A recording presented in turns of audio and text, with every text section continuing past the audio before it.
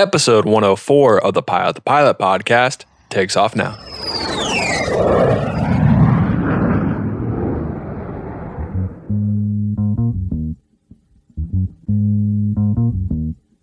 G'day everyone, Dan Bolton here, aka That Mallard Guy. I'm currently flying Grumman Mallards over in Australia.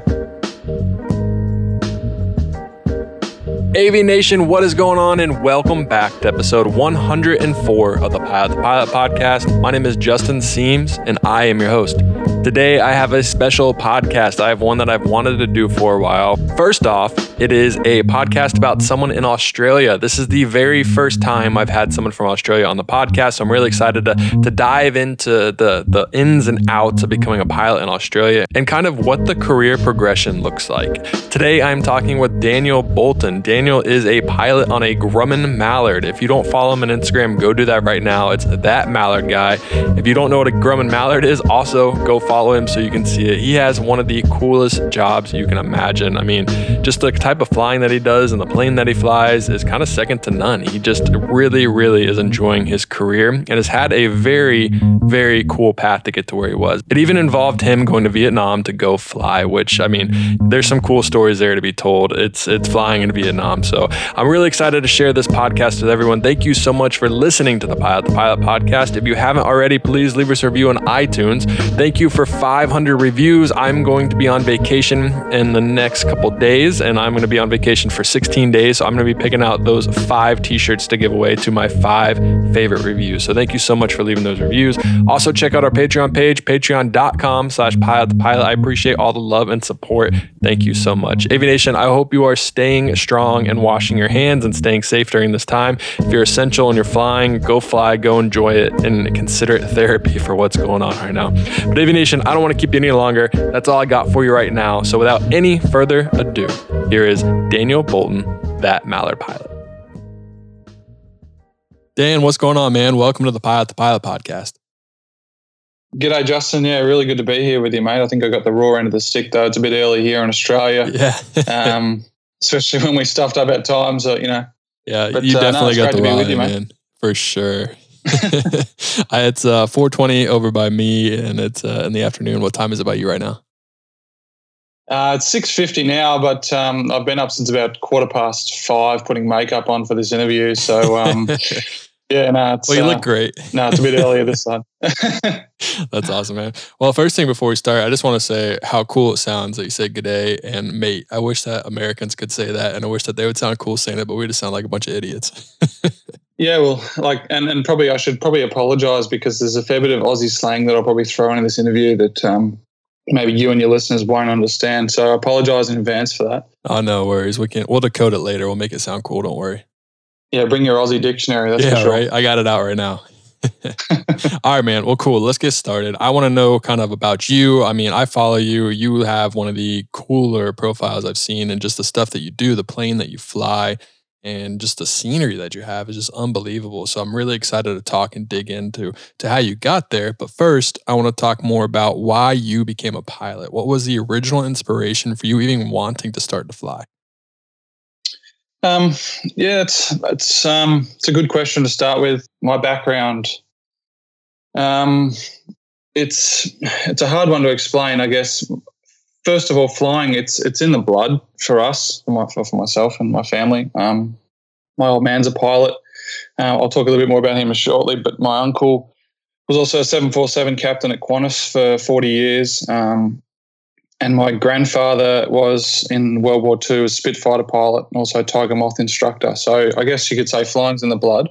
But growing up, even though my old man was a pilot, he was actually in the police force majority of my growing up. And my parents separated when I was younger, so I didn't get to see my dad a lot.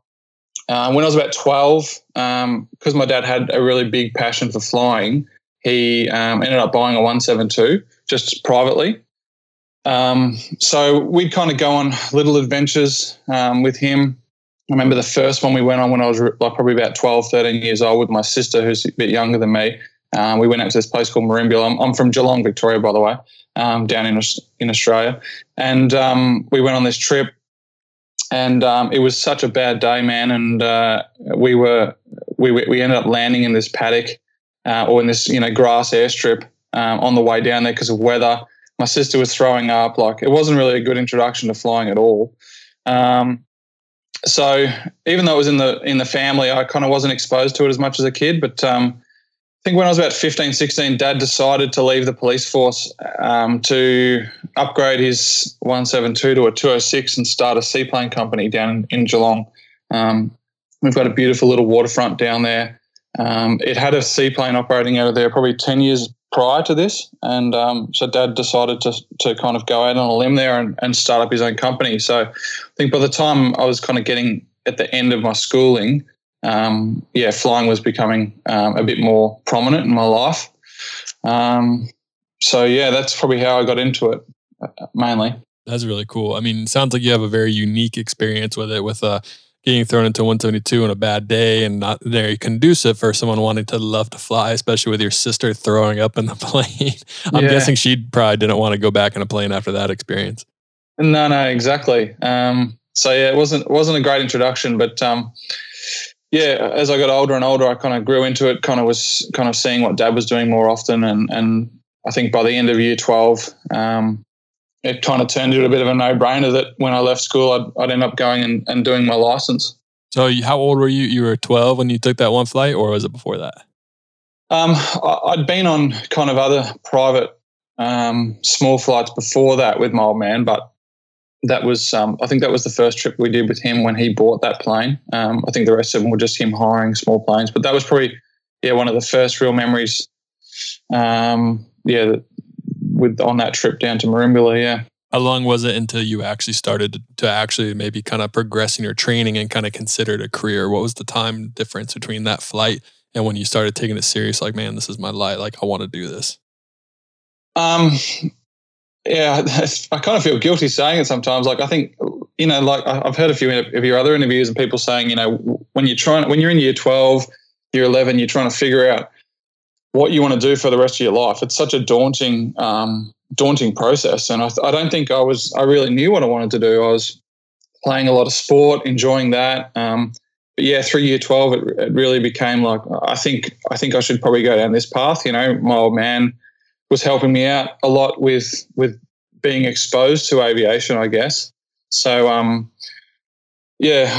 kind of decided to go down that path once I left school. And once I got into the training and stuff, I really enjoyed it and got right into it. And then once I got my commercial license and ended up flying with him, I think really passion for aviation really took off from there. So I've talked with pilots in Europe. I've talked with pilots in the States, obviously, some in the Caribbean. What does it look like to become a pilot in Australia? What is kind of the process? I don't know how much you know about what we do with the FAA in the States or versus EASA. Is it similar to one of those, or is it completely different? At the moment, I believe CASA, the Civil Aviation Safety Authority here in Australia, we're changing the rules at the moment. We're trying to implement things that are more in line with the FAA. We've just put in the Part 61, Part 141, 142 type stuff. So it's all transitioning over to that kind of system. But when I started to train, first of all, I trained at this little airport, Geelong Airport, which was literally 5 minutes from my house, which was awesome. So Geelong, where I grew up, is about an hour's drive from Melbourne. And if this airport wasn't there, I probably would have had to commute an hour and 20 to get to another flight school to do some training. So, that difference could have quite simply been whether I was sitting here talking to you today or not. It was 2 turns out of my house, 5 minutes down the road, and I was at this little airport. But that airport was a little grass or gravel strip. It was a tiny little donga as an office. Had 2 little classrooms. It was a very relaxed vibe. And I guess another thing is that it wasn't conducive of really falling in love with aviation either. It was like lots of weeds growing everywhere. It wasn't really a spectacular airport to kind of to fall in love with aviation, Yeah, but it was close, which was, as you said, probably the most important thing. That's all that matters. Yeah, it's like I'm not driving an hour and a half just to go do some flight lessons, No, exactly. Yeah. So I followed the process of getting I'm pretty sure I got my GFPT. I don't know if you guys have that over there. I've heard of that before. It's a general flying progress test. So basically, I think it's like a recreational pilot's license now. So it allows you to fly within 20 miles of the training area, or basically, inside your own airport's training area. And then let you go fly solo. Yeah, and you can take passengers up. It's kind of like a mini private license in a confined area. So you can get that after about 30 hours or something. You have to go take a practical with like an examiner, or do you go up with your instructor? Who signs you off for that? I think it's just like the chief flying instructor at the club or at the airport there. He just kind of ticks it off. It's not as, from memory, it wasn't as strict as like a private license or commercial, but there was some sort of practical flight test that you'd have to pass. Yeah. So then I did that, and then continued on with my private license. I got my private, and then just followed the commercial. So at the time it was a 150-hour commercial syllabus, included all your navs and whatnot, and certain amount of instrument flying, and that was, I think that was really about it. No twin or anything like that. And, it was a part-time thing for me. I took a loan out for it myself. I was working casually at a supermarket to help pay for the loan and pay for my flying. About 150 hours and about a year and a half, and I had my commercial license.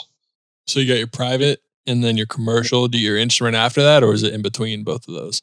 No, so I just did my commercial. I didn't do my instrument rating until 2000 this was in 2009, and I don't think I got my instrument rating until about 2005 or 6 or something.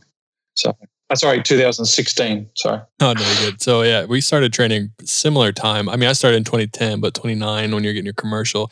That was one of the worst times, I mean, other than probably right now, to start becoming a pilot. There was like no jobs whatsoever. I don't know if it was the same in Australia, but in the States, you had to have like 2,000 hours to be a CFI. Flight instructors were getting paid like 10 grand. To work at a regional airline, you were getting paid minimum wage and sleeping. And some people said they're sleeping on benches in between flights. Like, it was pretty crazy. I don't know if that's how it was over there too.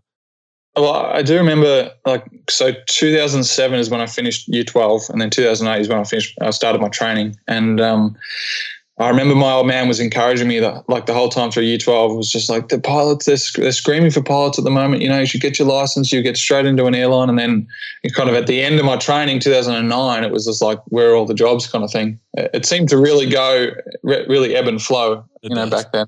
It definitely does. Yeah. Your dad was kind of right though. Everyone does need pilots, and we still will need pilots. It's just right now, just a little bit of a lull right now, Yeah, exactly. Yeah. So, would you say that aviation was kind of like a love for you? I know you said it was in your family. I know it's kind of like in your blood, but was it like an immediate where you fell in love with it, or did it take some time? Because everyone's different about it. Like, it can be kind of intimidating when you have a family of aviation and they love it, and you kind of feel like you need to love it too. But did it happen immediately, or was it over time? Like I said, kind of growing up with my old man, not being kind of at home, we'd see each other pretty regularly, but with parents split up, I guess it wasn't kind of in my face as much as maybe other parents who have kids who are pilots, But as soon as I started flying and doing the lessons and whatnot, it really grew on me very fast. And then as soon as I started flying with my old man on the seaplane, that's where a real passion for seaplane flying, especially, and aviation, really took off. That's leading me to another question. When you were doing your training, was your initial goal to be like, was it your uncle or your grandpa, the 747 pilot for Qantas for 40 years? Was it your goal to be like them, or was it to kind of go find your own path and kind of where you are now with the seaplanes? To be honest, I didn't really have a goal. I don't think. I didn't really know what I was doing. I was just trying to get my commercial done, and kind of see where it took me from there. Like I said, I was 18 years old, playing a lot of sport. I think that was taking up more of my time than actual concentrating on flying was, and like most 18-year-olds are. But I wasn't guaranteed a job with my old man either. It wasn't so much like you get your license and I'll give you a job kind of thing. It was just I think at the time I was just kind of having fun and ticking that off, and I knew that it would kind of lead to something at the end. I really didn't know what it was at the time though, but there was probably about 6 months after I got my commercial to when I actually started flying with my dad. as a job. And I think between that time there, I think that must have been when there was no jobs kind of around, and yeah, I didn't really know where I was going to go and what I was chasing. So yeah, a bit of an unknown at that time for sure. Yeah. And when you say you got a job with your dad, you were flying seaplanes there? Yeah. So it came to, it was about Christmas time, and his job was very seasonal. So it was just a single pilot, single aircraft, little joy flight operation off the water on a 206, straight float 206. And during the summer months, the business really took off and was very busy. During the winter, it was quite, very quiet. But so he kind of wanted another guy just to help him out for that summer. And at that time, Dad had been kind of running the business for probably 3 or 4 years. And anyone who has their own business would know, like, when you're running it by yourself, it consumes 7 days of the week kind of thing. So, so he was, I think when he got me on board, I think he realized how good it was to just have a little break himself. So, I kind of got on with him that summer there, and then basically almost took over the business for him flying wise. So he could kind of run the books a bit more and take a bit more of a break and enjoy his life a bit more. And I did all the hard slogging down at the waterfront there. What was it like having your first kind of commercial job and doing that kind of flying? It was pretty cool. Hey, like, I mean, I talked a bit about before, like the airport not being an really attractive place to hang around, like on the side of a highway, weeds growing everywhere, gravel. And, my first job was at the waterfront. There was tourists walking around, there's boats in the water. It was on the water, restaurants, people just having fun. And that's what really attracted me to seaplane, the seaplane lifestyle. You're not really at an airport. You're hanging out on the water. There's jet skis taxiing out there with you, like boats, and it's just such a different lifestyle. So it was really cool, and that time of the year, it's a really fun place to be. It's quite hot. The days are really long. So yeah, it's just a really cool atmosphere. What kind of planes were you flying when you first started? With that job, that was just with the seaplane. A 206? Yeah, so it was just a Cessna 206 on straight floats. That was the only one we had.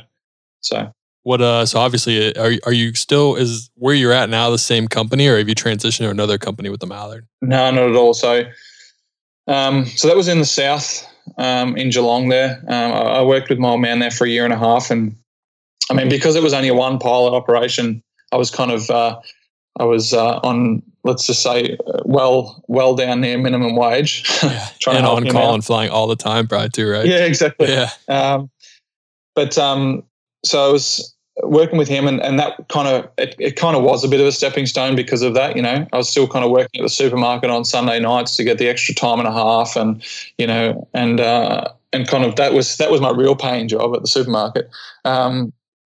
So then I needed to kind of step out and kind of actually approach another operation.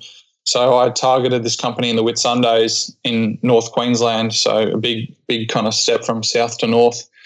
I targeted them for probably 1.5 years and had an interview after flying with my dad for 1.5 years or so, and then was lucky enough to score a job up there in the Whitsundays, which was that at the time there that was a dream come true. That really was a cool place to work and fly. What kind of flying were they doing? Was it seaplanes as well? Yeah, so that was all seaplane based. The Whitsunday Islands is a group of 74 islands near the Great Barrier Reef, or it's on the Great Barrier Reef basically. So we had caravans and beavers on amphibs. It was a cool airport in this kind of valley called Shute Harbour Airport. It was the kind of airport that made you attracted to flying. It had like a cafe right on the runway. It was only one runway down this valley, and palm trees everywhere, and it was a cool atmosphere as well. And we'd go out there and take passengers out to Whitehaven Beach, which is one of the best beaches in Australia. We'd just go sit on the beach for 1.5 hours with them, anchor up there, and then we'd also take people out to the Great Barrier Reef. We had our own semi-submersible boat, so like a coral viewing boat moored out at the reef there, and we'd go land inside the reef.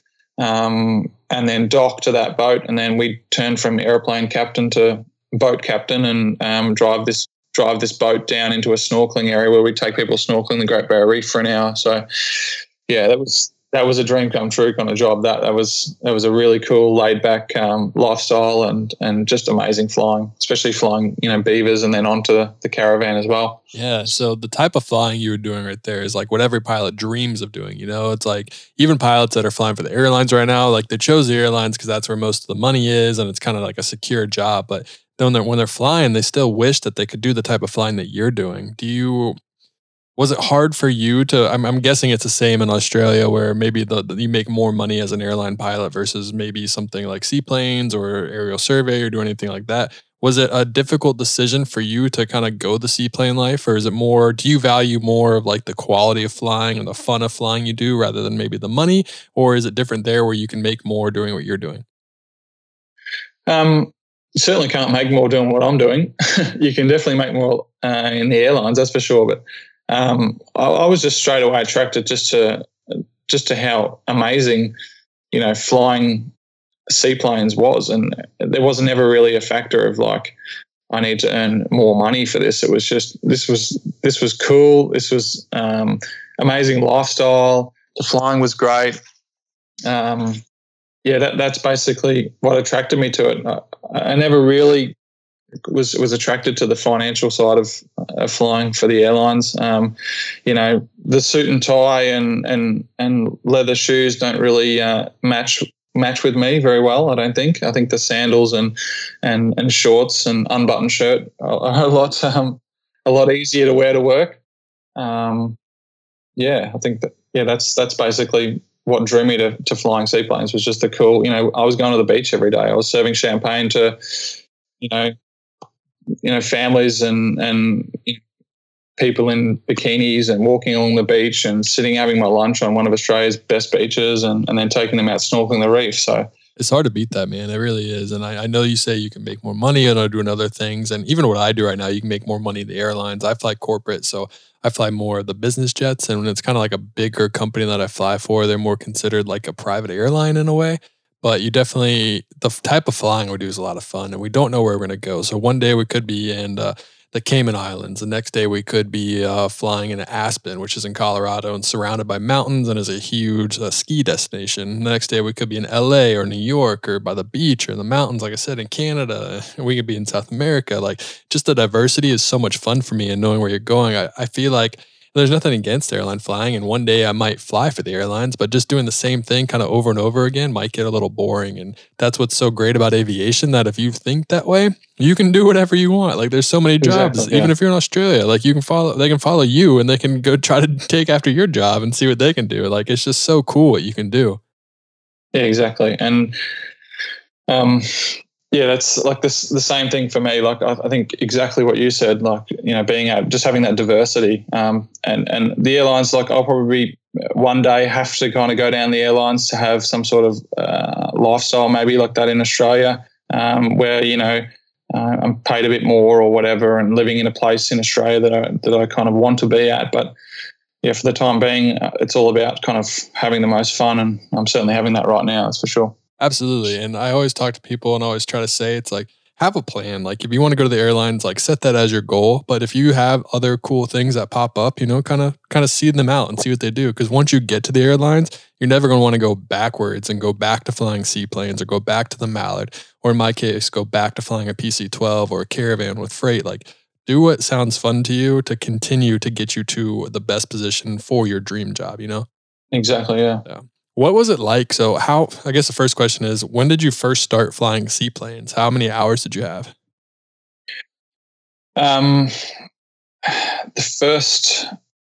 So I probably had about 190, maybe 200 hours. So I did my commercial, kind of fluffed around a little bit, trying to look for work, I guess, and then realizing there wasn't really much out there. And then, when my dad needed a hand for the summer, I did my float rating up in Melbourne on a 185 on floats. Probably had about 200 hours, I'd say. That's when I started. Yeah, that was my first job really, and so it was a really good start, and I was super lucky to have that. How basically tough was it for you to make the transition to be a seaplane pilot? Because I don't have my seaplane rating. I've always wanted to get it, but making that switch with such little time, was that tough? Was it kind of intimidating, or have you done it? Have you been in a seaplane and you're pretty comfortable because that's what your dad was flying and had that job? Yeah, I mean, like probably sounds like, you know, having with my old man having being a seaplane pilot that I was exposed to seaplanes like all the time, but wasn't really the case. I'd kind of only really go down and see him kind of every now and again. So I wasn't flying in his plane a fair bit, but I think when it came to it and doing that seaplane endorsement, I think probably having a little time was probably better in a way, because I didn't have all of these negative traits, I guess, used to flying land planes all the time. I was still pretty bare commercial guy. So I guess it's just like stepping up into a different airplane at that stage, you know, like stepping up from a 152 to a 172, you know what I mean? Yeah, except that there's water instead of land, right? Exactly, yeah. No, that's cool. I've always wanted to fly a seaplane. It always looks like a lot of fun. Yeah, they're so good, man. You should definitely go out there and have a go one day. Get that rating done. All right, so you're talking about being in the Great Barrier Reef and flying those planes. Is that the same company you're at now, or did you actually transition to another job to fly the current plane you're flying? No, so I was there about 4.5 years. So I got some beaver time, got up onto the caravan, and then we mixed between. There was never like, oh, you're the caravan guy now. It was always just, one day you're flying the beaver, one day you're flying the caravan, which was a really cool mix. After about 4.5 years, I was the company that I was there with wasn't, they were pretty tough times. It was, maintaining seaplanes is a very hard thing. So, sometimes we were a bit worried about what was happening right around the corner, if you know what I mean. And I kind of felt like I needed to take a step out and maybe branch out in my aviation a little bit. That's where I got my instrument rating done. Just did that by myself with a guy down in Melbourne. And so once I ticked that off, I applied for a job up in Cairns, fit further north. So we're up near the tropics now. And I was actually got a job flying as a second officer, as a first officer, a second pilot on a caravan, doing kind of regular flying out to Aboriginal communities in the north there. Was that seaplane flying, or is that just a... No, just wheeled flying. So it was kind of an introduction to IFR, I guess. So we have this rule in Australia at the time, I'm pretty sure it's still there, but to be a command pilot for a regular, we call it RPT. I don't think you've got the same name over there, but regular public transport, which is basically scheduled flying service. You needed 120 hours of planned IFR. So I didn't have that. And stupidly, what I did as a co-pilot on that machine doing those exact runs didn't count as planned IFR time. It was only, that was just co-pilot time. So the only way I could log that planned IFR time was to be in command of an IFR flight myself. And we didn't do a lot of charters in the caravans. We'd only did these regular services. All the charters in the company went to kind of the twins generally. So we'd got random freight runs in the caravan every now and again that I could go by myself because it wasn't a regular route. So I was very, very slowly logging these command hours, but it was like 6 months and I only had like 80 kind of thing. The rest of it was just in the right-hand seat of this caravan, flying IFR. So it was a real slow build-up. And I remember one day I was sitting on this little island, Lizard Island, up in the North Queensland there. I had just some sort of charter out there.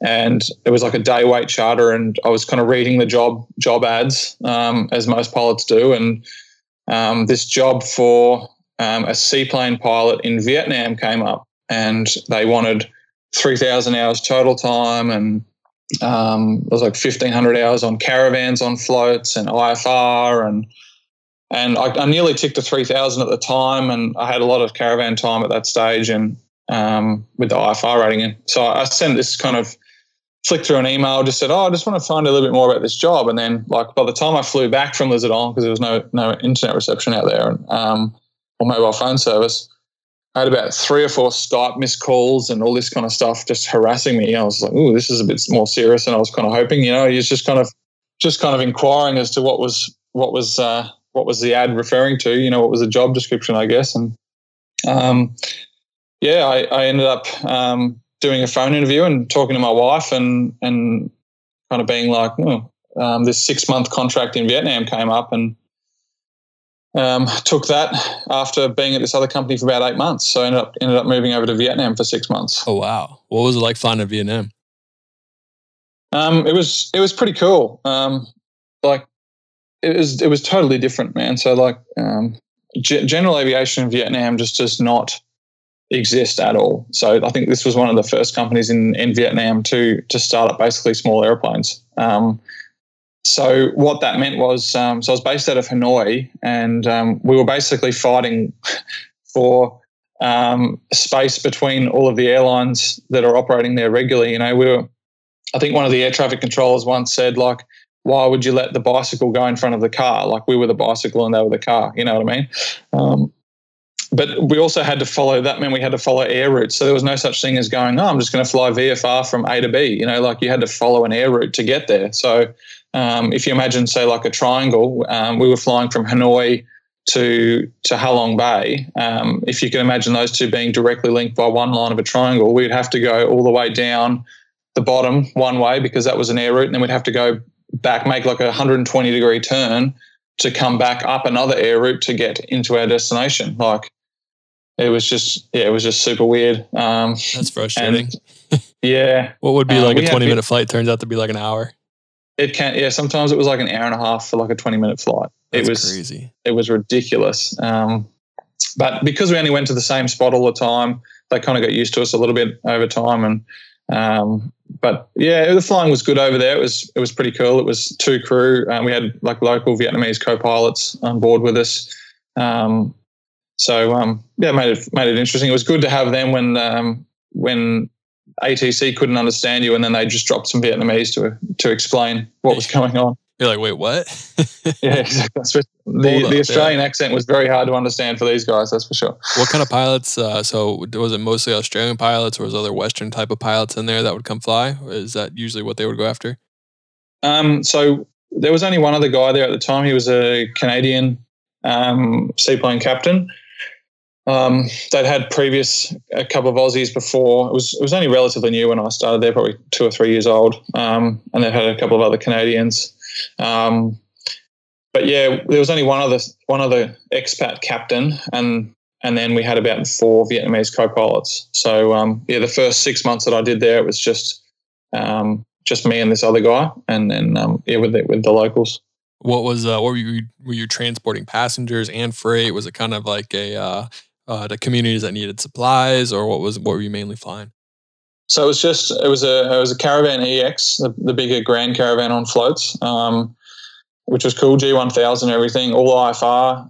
It was just going to the one location, which was Halong Bay, which is a big junk boat group of islands. You go out on a boat for overnight expeditions into Halong Bay there, pretty famous spot of Vietnam. So we were just flying tourists back and forth. There was a road option to get there. It was about a 4-hour drive from Hanoi to Halong Bay, and then they could get the seaplane in and fly around the islands when they got there, and then they'd go straight on their boat and off they'd go for a sail. So, and then we did also some scenic flying once we were there off the island that we were operating off, just around the islands for kind of 15 minutes or so. Do you have any crazy stories about like kind of flying over there, other than the fact that you couldn't understand ATC, or they have crazy weather there at all? Crazy stories. I think like flying with the Vietnamese guys was tough. No offense to the American system, but I think they went over there and were rushed through as quickly and as fast as possible, and at the most expensive school possible. So these guys did kind of get the rough end of the stick. And for the Vietnamese, they're generally trying to get into the airline. So they'll get their license, they'll try and get an airline job. But we were kind of getting the guys who were kind of not getting into the airlines. So their hands flying skills and whatnot weren't really up to standard at the time that I was there. And yeah, it was tough kind of flying with those guys sometimes. But I really try my best to kind of show them what I'd known from flying floats and try to give them as much of a hand as possible and get their skills up. We did end up upgrading one guy to a command, which was a pretty cool experience. I did a lot of AUKUS flying with him. He was in the left-hand seat. There wasn't really that many interesting stories over there. It was a pretty mundane kind of back and forth type job. I think, like just being over there with these. Actually, I do have one good story. Actually, there was an airport down at Catby. It's this place near Halong Bay. We had to do basically because we were IFR and we were going to was a VFR destination. We have to, and Vietnam was renowned for terrible weather, especially haze and smog and whatnot. We'd have to generally do an ILS into this little local airport. And then once you get visual, you just stay visual until, and sometimes you were flying at like 500 feet with like a couple of kilometre vis, and like it was pretty crappy. But you always had that out to go IFR, which was great. But I remember one day we couldn't actually continue, so we landed at this airport and we jumped out and we went up, and it was like lunchtime, and we went and visited the tower. And they obviously spoke to us on the radio a fair bit, and so we went and visited them. And they're having this huge big banquet lunch down the bottom. It's this dead airport, man. Like there's, hardly any airports are coming to this place. It's still like a regional airport, huge big tower, and big huge runway and whatnot. And we're sitting down there and having this lunch, and there's all sorts of frog legs and all this kind of stuff that they eat in Vietnam. And there's this bottle, it's like a Coke bottle without, actually I think it was a water bottle without the lid, or without the wrapping around the side, sorry. So it was just a clear plastic bottle, and it had this black stuff in it. I thought it was a soy sauce, and then one of the guys said, one of the tower guys said, do you want some of this stuff? And I was like, oh, what is it? And he said rice wine. I was like, oh, wow, okay. No, I think I'm fine, thank you. And After having that experience, it kind of made a lot of sense when we had to deal with these guys in the air, like especially in the late afternoons. How much rice wine you had there, buddy? What? Yeah, things weren't all as they seem over there. Yeah, that's for sure. That's funny. I mean, that's cool. Did you have I didn't even realize how cool your story is and be so far, and the different types of flying you're gonna have.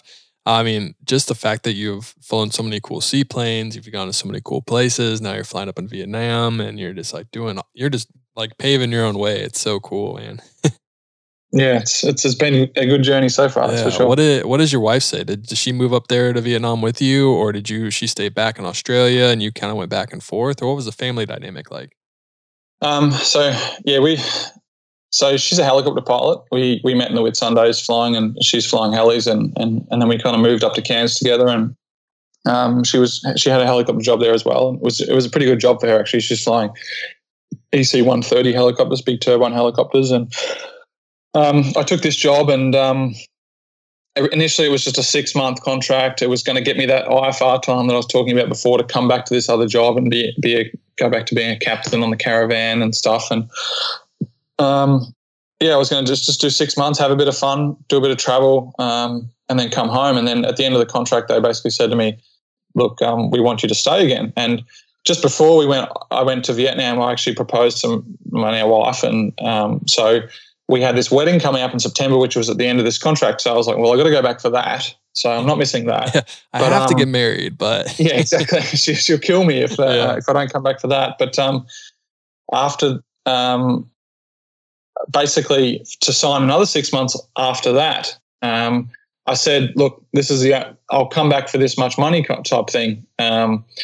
And they turned around and said yes. And this money that I was going to get paid over there, and the international seaplane flying, you can get paid a lot better than GA flying in Australia, that's for sure. You're kind of chasing a bit more lucrative contracts over there. But this much was equivalent to both of our jobs in Cairns. So it was basically like, if you want me to come back, my wife's going to come back over. We'll live over there together. So this is how much I want to get paid. And they ended up saying yes. So I was like, oh, looks like we're going to have to go back to Vietnam. One of the things was, yeah, exactly. One of the things was that when I did that first contract, we did, as I said, we only had 2 expat captains who could fly. So one of the issues was that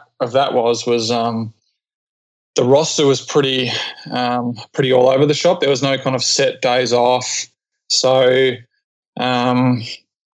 it wasn't a real conducive lifestyle of kind of exploring, going traveling for a couple of days at a time. So on this new contract, when my wife came over, we'd hired a third captain from Canada, another guy from Canada, and a third captain, and we were going to create this roster where we'd have basically a 9-day fortnight. We'd have a weekend with just 2 days and then a 3-day weekend. And then we'd basically be able to go just traveling in Vietnam or around Asia for 3 days at a time. So it was going to be cool.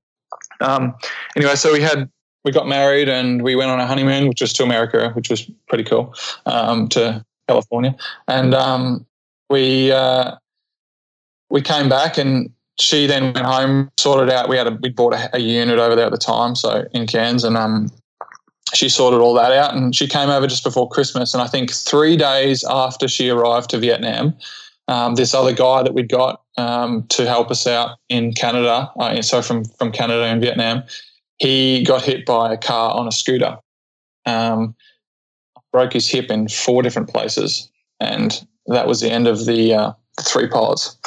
So it went back to this as per the roster, or as per the schedule roster. And unfortunately, Jen was stuck kind of going to the gym and just sitting at home. And that time of the year in winter in Vietnam, the haze is terrible. The pollution is terrible. It's one of the most polluted countries or locations in the world at that time of the year. So it was not a cool place to be at. At that time, that was when I kind of got the message from a friend of mine I used to fly with at in the Whitsundays there. He was flying the Mallards at the time up in Darwin, Australia, where I am now, and he sent me a message and said, mate, we're actually hiring, or we're looking at hiring. One guy's left just last week. He put his resignation in. I think it's, should throw a resume in, and that started the trail to kind of getting here. Dude, you've been all over. Like, you're talking about, I mean, when you mention these towns in Australia or cities, like, I really have no idea where they are, but I was trying to look up a couple, and it sounds like you went from like north to south, and then up to Vietnam, and then to Vietnam, and then back to the north. Like, you've truly traveled for this job, man. You've put in the time to and the dedication to get to where you are now. It's crazy. Yeah, I think at one stage, when I left the Whitsundays, we had an apartment there that we lived in for a while at a resort, which was an epic place. But we were living there, and I think by the time I moved into the apartment where we are now in Darwin, which was about a year and a half, maybe just under 2 years, I think I counted that I'd moved to 10 different places. It was hectic. I was so over moving, that's for sure. We've been in this place now for 3 years, and I'm just like, oh, this is heaven. Thank goodness. I don't want to go anywhere else. No. How happy was your wife when you told her that you have this potential job flying a Mallard back in Australia? Was she like, thank goodness, I want to go back home, I don't get to do anything? Or was she kind of like, I kind of like it here? Oh, she definitely didn't like it over there, that's for sure. It was tough, but it was hard because, I mean, any time when you're moving and you've got a partner and they've got to try and find work, it's always difficult. But when you've got a partner who's in aviation, trying to link up 2 aviation jobs is just almost impossible. I mean, when we moved from the Whitsundays to Cairns, we were both lucky that we kind of snagged a good transitional aviation jobs. We both got flying jobs straight away, which was really cool. And then there was this issue again, but luckily when we moved from Hanoi back to Darwin, when I started this Mallard job, Jen had her company that she worked for in Cairns had this kind of like satellite base in Darwin as well. So once again, we'd snagged another lucky break, and she ended up flying helicopters there for a few months as well. So she was pretty happy to come home, and it was kind of great that she got back into another flying job straight away. Absolutely. Like you said, it's very tough to find a job in the same place, especially if you're just both fixed wing pilots. But then and one's a helicopter pilot, one's a fixed wing pilot, that, and then one's a seaplane pilot. It's like you guys literally are doing the impossible. Yeah, it was tough, but we made it work, and here we are now. So what was it like coming back? Did you kind of have a new appreciation for flying in Australia, flying where people spoke your native language, your type of English? Or did you feel more comfortable in the air? You kind of not have to go flying air routes the whole time. You might be able to fly more VFR. And what was it like? Just what was it like coming back? Yeah, it was great coming back to, hometown, or not hometown, home country, but just being back. And a lot of the guys that I'd worked with currently here, I'd worked with in the Whitsundays, so it was very familiar kind of people to be around and whatnot. I hadn't lived in Darwin before, but it was so good to be home. The flying was completely different, being in foreign airspace and to being in one of the most isolated locations in the world, probably where we fly today. It was a very big transition. So yeah, it was very cool to come home. And then on top of that, you get to learn a new airplane. You get to learn how to fly the Mallard, right? Yeah, exactly. So, up until this stage, I'd never really done any twin flying other than kind of training and a bit of private stuff here and there. But so it was a transition onto a twin, and it was a transition onto a different type of seaplane flying. I'd only flown floats at that stage. So, floater lighting gear compared to now I'm on a floating hull aircraft. So, that was a whole different ballgame, that's for sure. And then when you're strapping two twin turbines on the wings, and it was a huge learning curve, that's for sure. Even with, I think I had what was the toughest thing for you to kind of grasp and learn? Water takeoffs was a huge transition. This thing, the best way I can describe the Mallard on takeoff, especially when you're light. It's just like a riding a bucking bull. You know what I mean? Like this thing just wants to get going, and it's really hard to control sometimes. The biggest issue is porpoising. So porpoising's like oscillations in pitch, like a dolphin kind of coming up and out of the water all the time. You know what I mean? That can get out of control really quickly on a Mallard.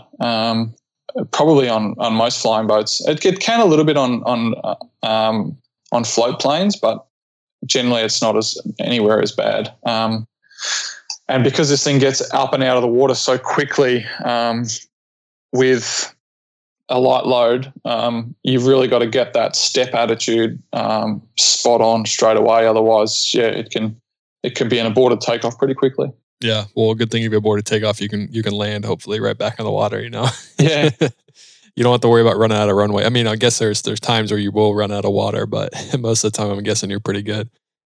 Yeah, unless we're kind of in rivers or in a tight little bay where you're taking off towards the land or something. Yeah, generally you've got a fair bit of room. Yeah. What's a typical kind of rotate speed or takeoff speed in that plane?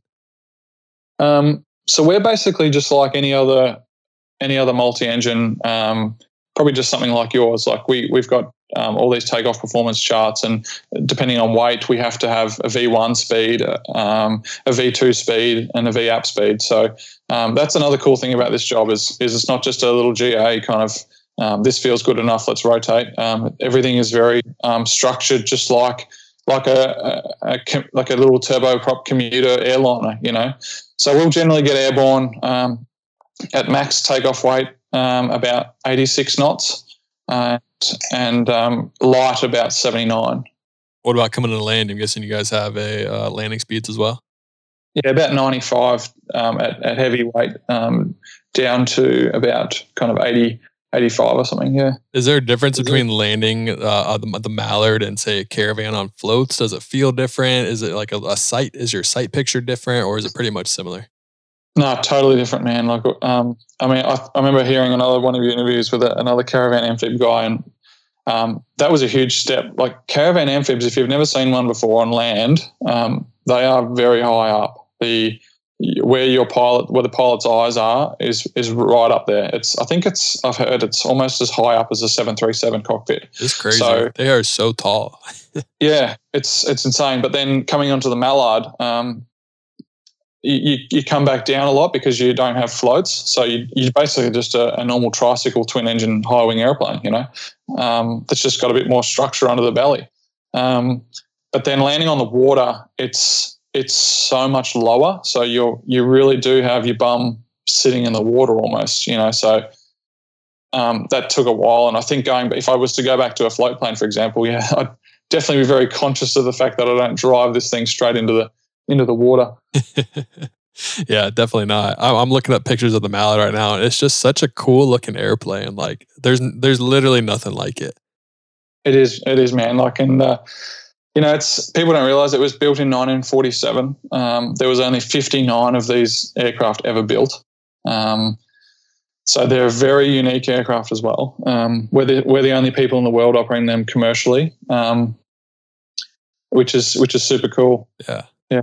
What's maintenance like on these? I'm guessing they're older planes, or they're seaplanes. Like we talked about earlier, it's very difficult to maintain a seaplane, and then you're throwing in turboprops, and you're throwing in land and sea, and just a lot of variables. Is the maintenance quite a bit on these? Yeah, definitely. Like huge maintenance schedule. We run on a 200-hour system of maintenance. So every 50 hours, it's getting a phase kind of done. So they're quite regular. I mean, aircraft wash down every afternoon. We're doing compressor washes as well at the end of the day for the turbines. We're kind of lucky that a lot of our flying is generally 2 hours one way, kind of on average. So it's a lot of time in the cruise to get to where we need to go. And then we do one water landing generally, maybe two, and then we're kind of coming back. So our time on the water, as opposed to say like a scenic operator or someone doing regular water flying, is very limited, which does help a lot. But yeah, very maintenance heavy aircraft, that's for sure. And these days, parts are becoming a huge issue. Like with 59 only built, like getting parts, and we're basically having to remanufacture stuff. So I was gonna say, they don't make the parts anymore. You gotta find out either how to make them or where to get them. And I'm guessing being where you are, it might not be the easiest place to get those parts either. No. Yeah. What's it like on land? The wheel wells, like it's very special looking, and just like how it goes in and out. How does it operate on land? Just like any other twin high wing, airplane. It's one of the unique things about us is we've got the nose hatch.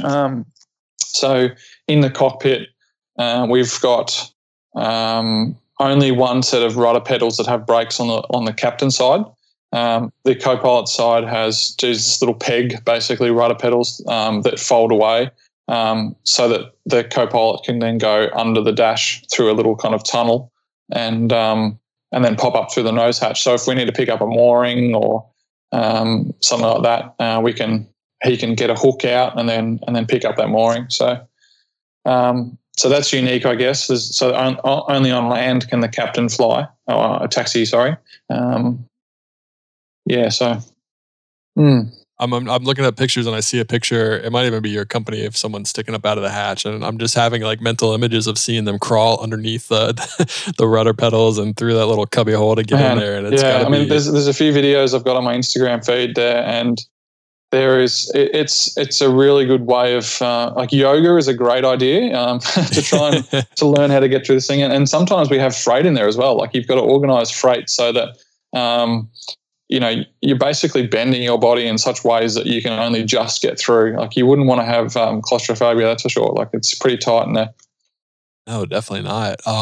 Yeah, this plane's amazing. Like I know it's pretty much impossible, it can never happen, but if you could ever figure out a way to fly this bad boy up to EAA Oshkosh, that'd be amazing, and it'd steal the show. But I don't know if that would take forever. Yeah, we've last year we actually went out of our comfort zone a little bit. So the plane primarily does pearling operations. So we have these pearl farms out in Western Australia, in a place called the Kimberley, which is one of the most remote areas of Australia and probably the world.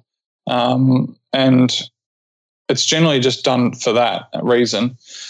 But we've been kind of branching out into some commercial work. And last year we did a flight, a safari type flight across Australia down towards Sydney.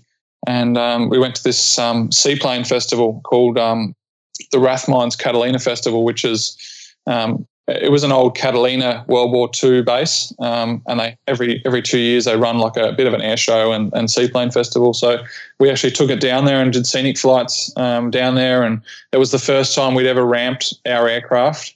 So that was really cool, and but that was a big trip for us across Australia. It was about 12 hours of flying all up to kind of get there over 3 or 4 days, and we stopped in at resorts and stuff like that. So, is it a comfortable plane? Maybe one day we might get there for a while. It really is a comfortable plane. Yeah. I always thought the Caravan. If anyone's flown a Caravan before, they are such a comfortable pilot's plane. You know, like the seats are just in the perfect position. The armrests are great. You know, like everything's really good. The Mallard is very similar to that.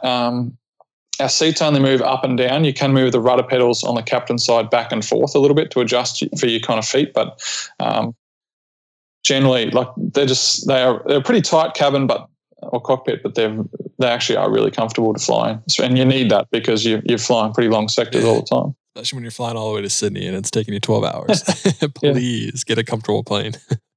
Yeah, that's awesome. That's cool. How many Mallards do you guys have? Do you have one? No, so we've got 3. We've had them for about 30 years. They were kind of already in Australia. They actually flew in the Whitsundays where I was at the same company 30 years ago as radials. And basically the Pearling Company bought them to do this kind of work, flying in and out freight to the guys who work on the farms and doing crew changes, basically. We had 2 pistons and 1 already converted turbine. And basically found out that the turbines were just so much more reliable. We had a lot of breakdowns in the radials.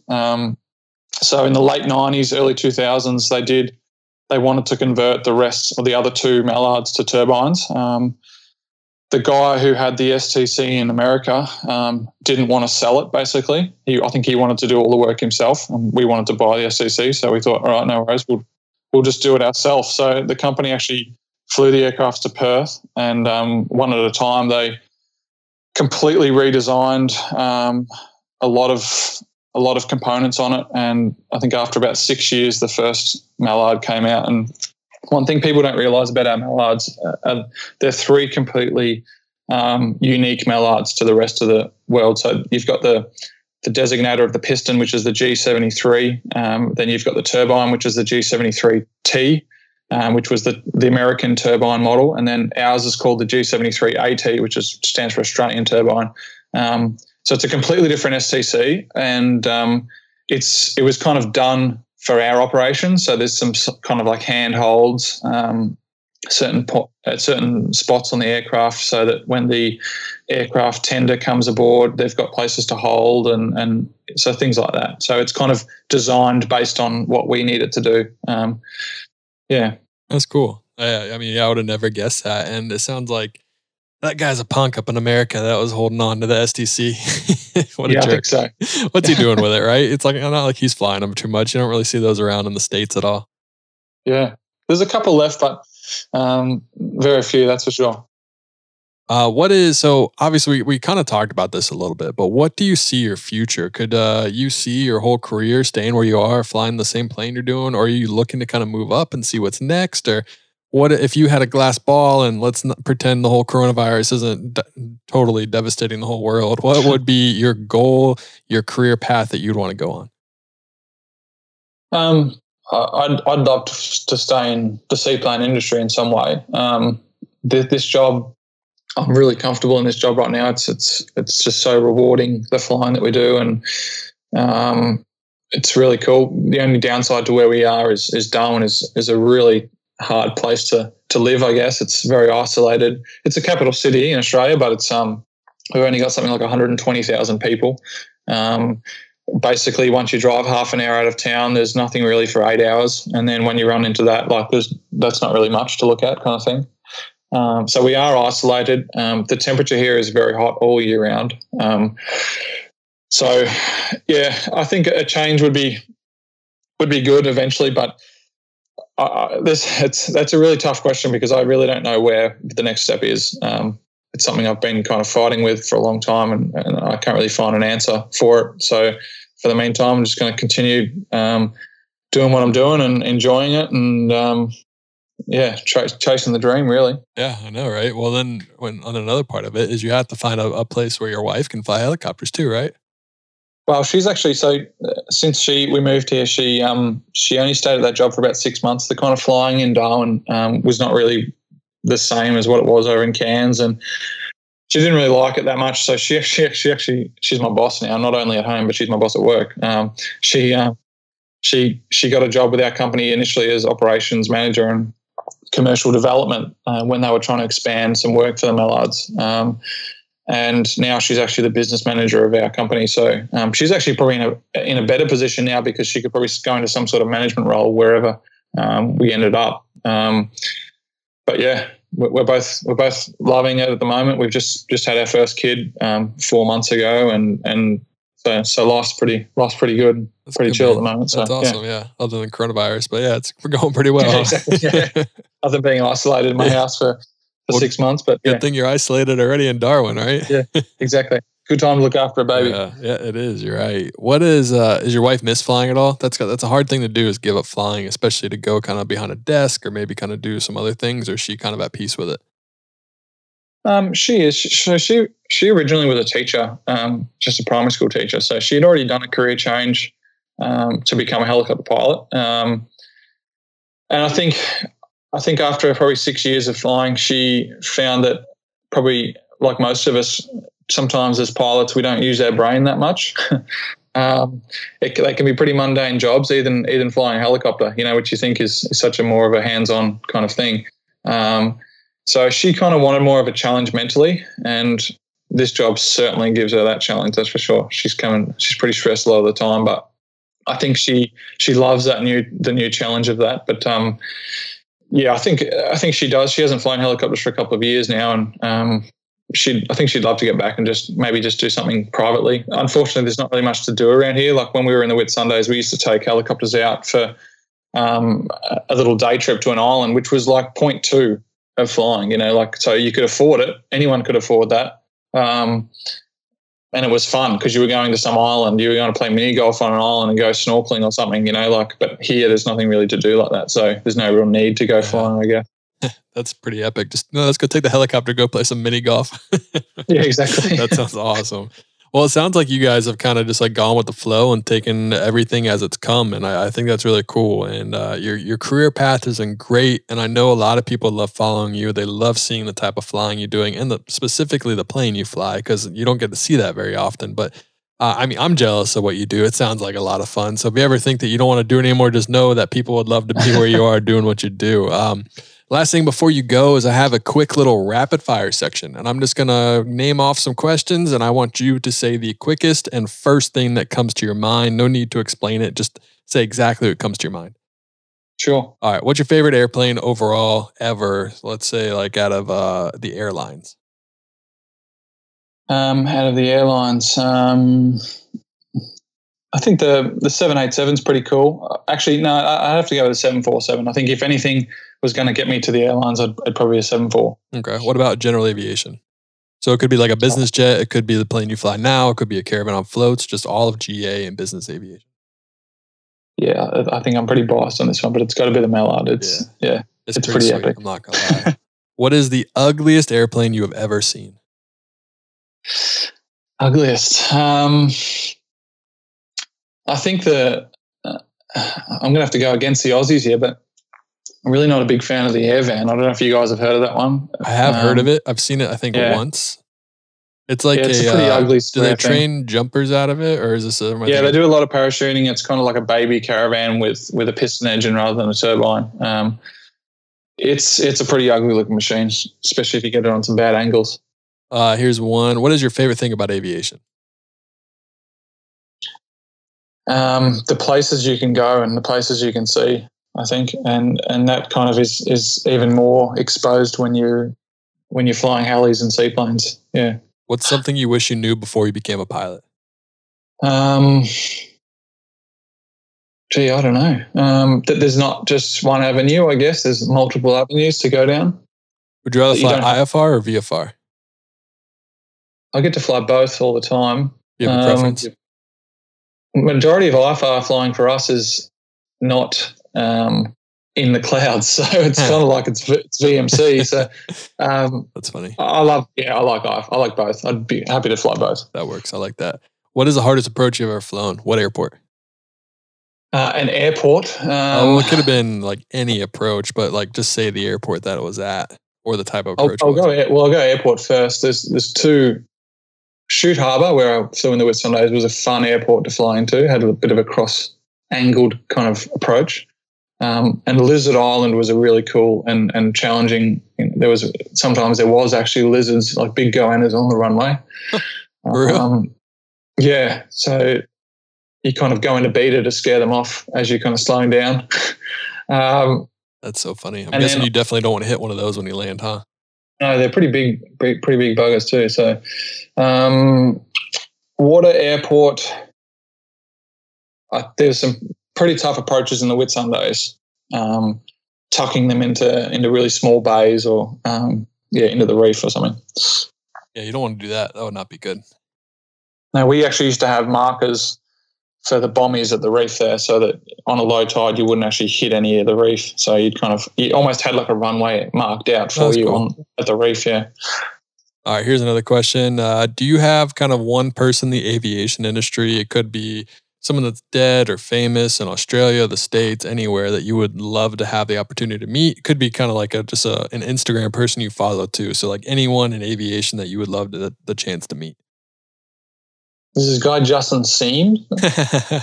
Dude, I want to go to Australia so bad, so we'll make it happen.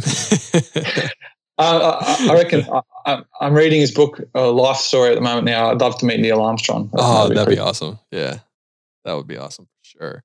What is the biggest win of your career?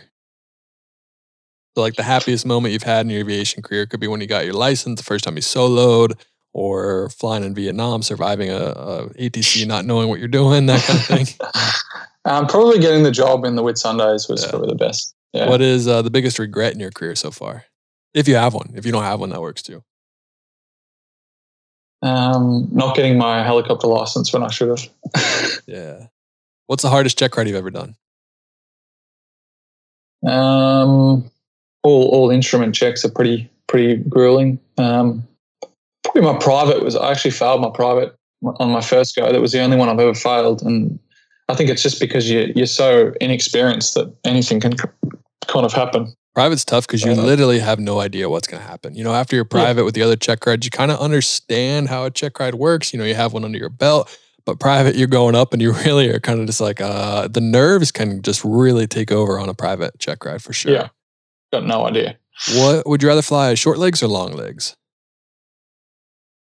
Probably short, around 30 minutes, 45 minutes. What's your favorite airline livery? Qantas.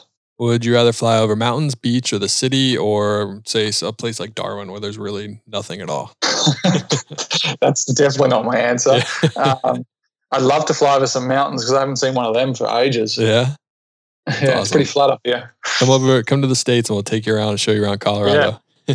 I've been looking at where you've been flying recently. That looks sick. Yeah, that was up in Utah. That was really cool. Salt Lake City area, and then I went to a place called St. George, which is in the Southwest. And I think it's near a national park that we have, and it's just unbelievable. It's really cool. Let's see. I have one more, or I have two more. What's your favorite airline? Is it Qantas? I'm guessing. To fly on, probably Qantas. Gotta represent, man. I understand. We don't get a lot of international visitors where I am. Gotta rely on them. Yeah, that's funny. All right, last one is: would you rather fly a Piper or a Cessna for a small GA aircraft or an Air Van? Whatever you. It's not an Air Van. That's awesome. Well, you survived, man. Thank you so much for coming on the podcast. It's a lot of fun talking to you, and I've been following you for quite some time now. And every time I see you post a picture of that mallard, it makes me want to move out there and go try to fly that airplane because it's just so cool what you do. So continue doing what you're doing, man. And I love it, man. Just keep going and keep grinding. I appreciate you coming on the podcast. Thanks very much. Appreciate all the support and to everyone out there who follows me. And, I think that's why I put up a lot of this stuff is because people love seeing it and it's very unique. So yeah, hopefully I can keep doing it and keep inspiring people. You got it, man. Keep at it. And have fun with your boss and she's your wife. Yeah, exactly. Yeah. All right, man. Well, I appreciate you coming on and have a good one. I know it's early there, so drink some coffee before you got to go to work. I might go back to bed, hey? All right, man. We'll see you later. Thank you. AV Nation, thank you so much for listening to episode number 104 of the Pilot the Pilot podcast. It was a fun talk with Daniel just to hear about what it's like to fly in Australia, how to get your license, especially where he came from and where he lives and flies now, one of the most remote places in the world. And then going to Vietnam to go fly. His wife's a helicopter pilot, which I think could be cool to have her on the podcast. So we need to drop that seed right now and get her on so we can tell that story. But AV Nation, thank you so much. Leave us a review. Follow us on Instagram at Pilot the Pilot. Check out the hats and the t-shirts. Shop pilotthepilot.com. AV Nation, I hope you guys all are staying safe. And as always, happy flying.